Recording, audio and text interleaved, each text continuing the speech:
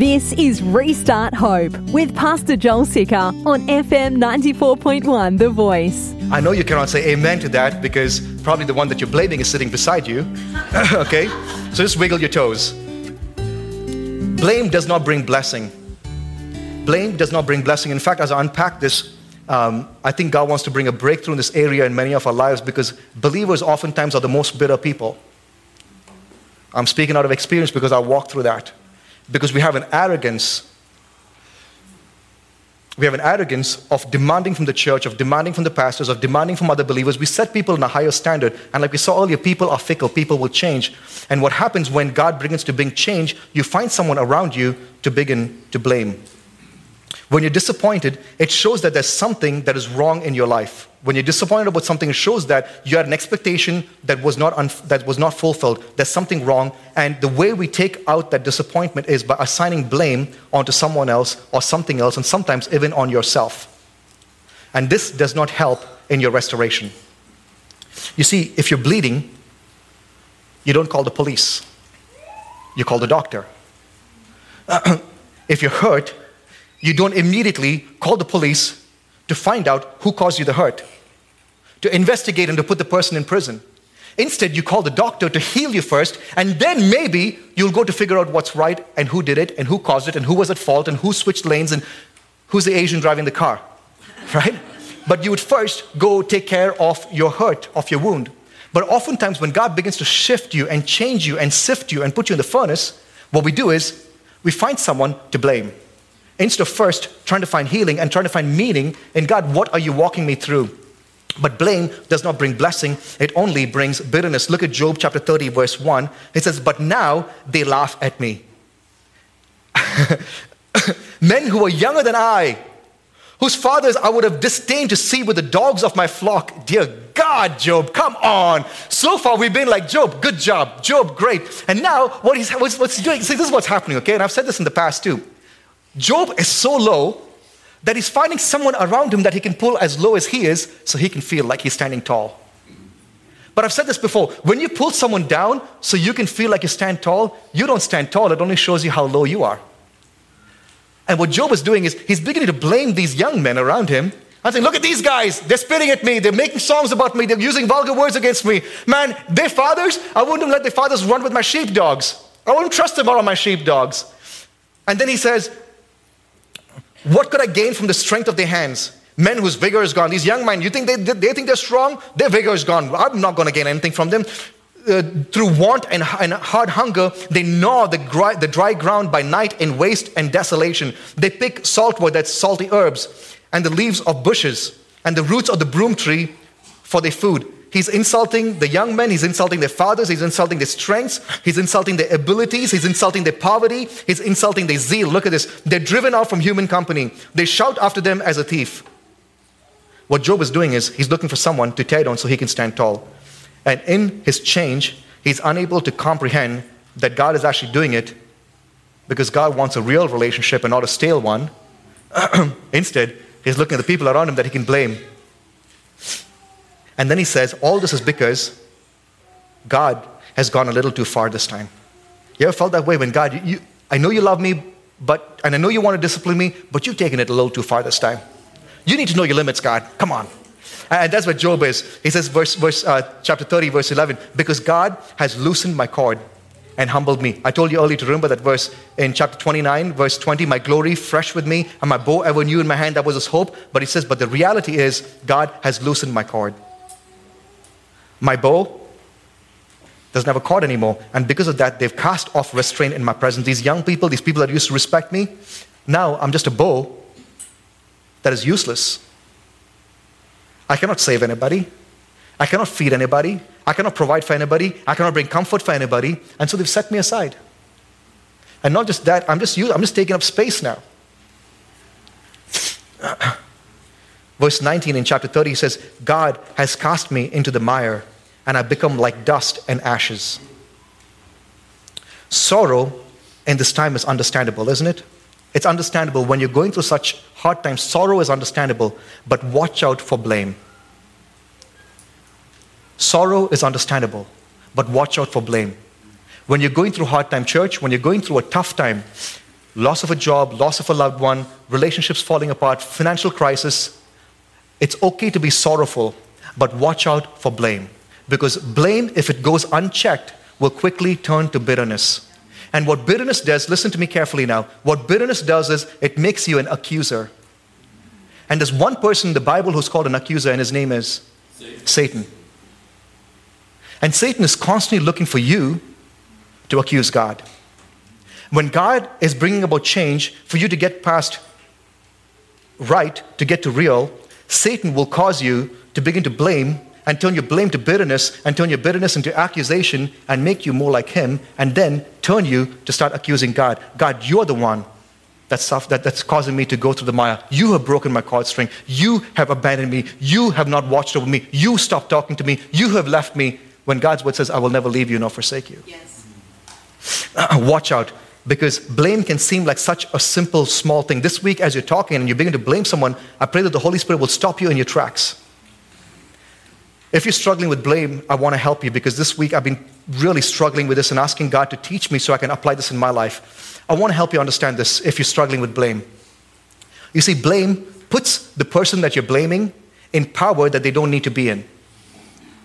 Blame will put the person in authority that they're not supposed to be in. Because if you believe that you are struggling because of this person and this person has caused this to you, only this person then, you're saying, even if you don't believe it, you're saying this person is the only person that can take me out of the suffering that I'm in. This person brought me here, now only this person can help me. Relationships, when your boyfriend cheats on you, when your husband leaves you, whatever, watch out for blame.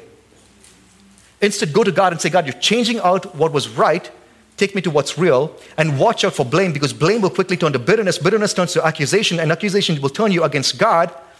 And then you put this person in a place of authority that you are not supposed to put them in, because you're waiting for them to come back to get you out of the spot. I'll give you an illustration of this, okay? In John chapter 9, Jesus and his disciples are walking down the road, and there's a blind man who was born blind. You remember that? I've used this before just a couple of weeks ago. A man who was born blind. It's a beautiful passage because it works as an illustration for so many different things.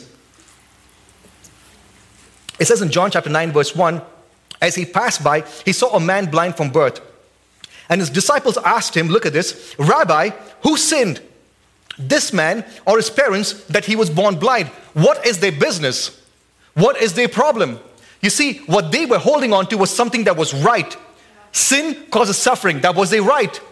Okay, pay attention. This is a good illustration of what I'm trying to say. What was right for them was he's blind and therefore he sinned, just like Job's friends, right? You're suffering, you must have sinned. And they ask, whose sin was it that caused him to be born blind? His sin or his parents' sin? Now, I was thinking about it from the blind man's perspective. If he said, man, I could not have sinned when I was in the womb to be born blind, so it definitely must have been my parents, and he's sitting on the side of the street all his life, assigning authority and power to his parents to get him out of the fix that he's in, thinking that it's because of the sin of my parents, I'm born blind, but the parents, sadly, cannot pull him out of his blindness. They have no power to be able to open his eyes. And he's stuck in this rut of blame, he's stuck in the rut of bitterness, and he's stuck in the rut of accusation. And the disciples, because that's what they know, that's what they're taught, that's what was their right. And they say, who sinned? God, we have rocks in our hand, so to speak. Who should we throw it at? Him or his parents? And Jesus would say, drop the rock. I love this. Jesus says, it's not his sin or his parents' sin, but it's to show you that I'm a God who restores. Ooh.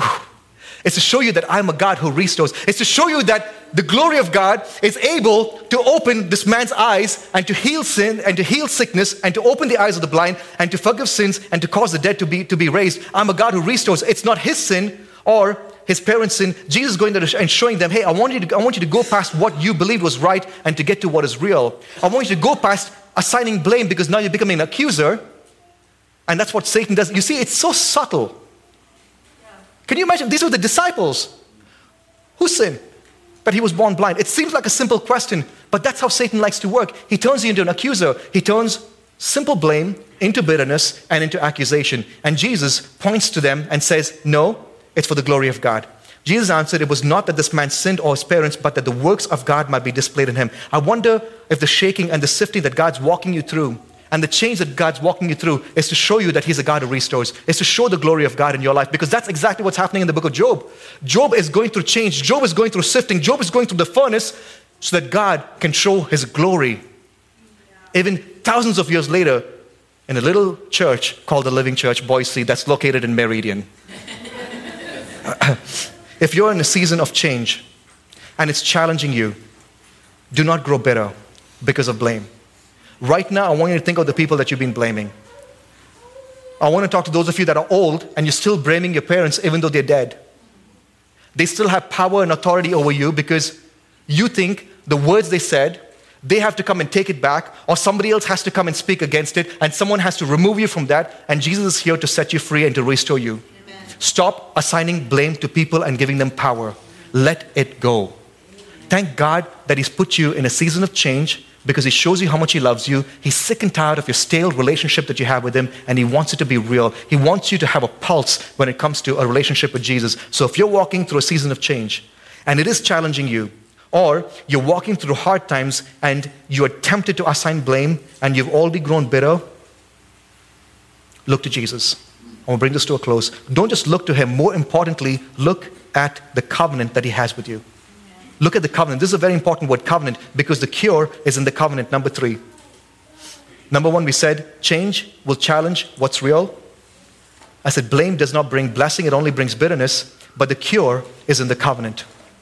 When you're unable to make sense of a situation, okay, so change, things are being sifted, you're like everything was going fine, what happened? When you're unable to make sense of a situation, you begin to find answers that aren't really there. They say a theologian, this is funny, okay, so get ready to laugh. They say a theologian is a guy who's sitting in a dark room looking for a black cat that does not exist, but he finds it, okay?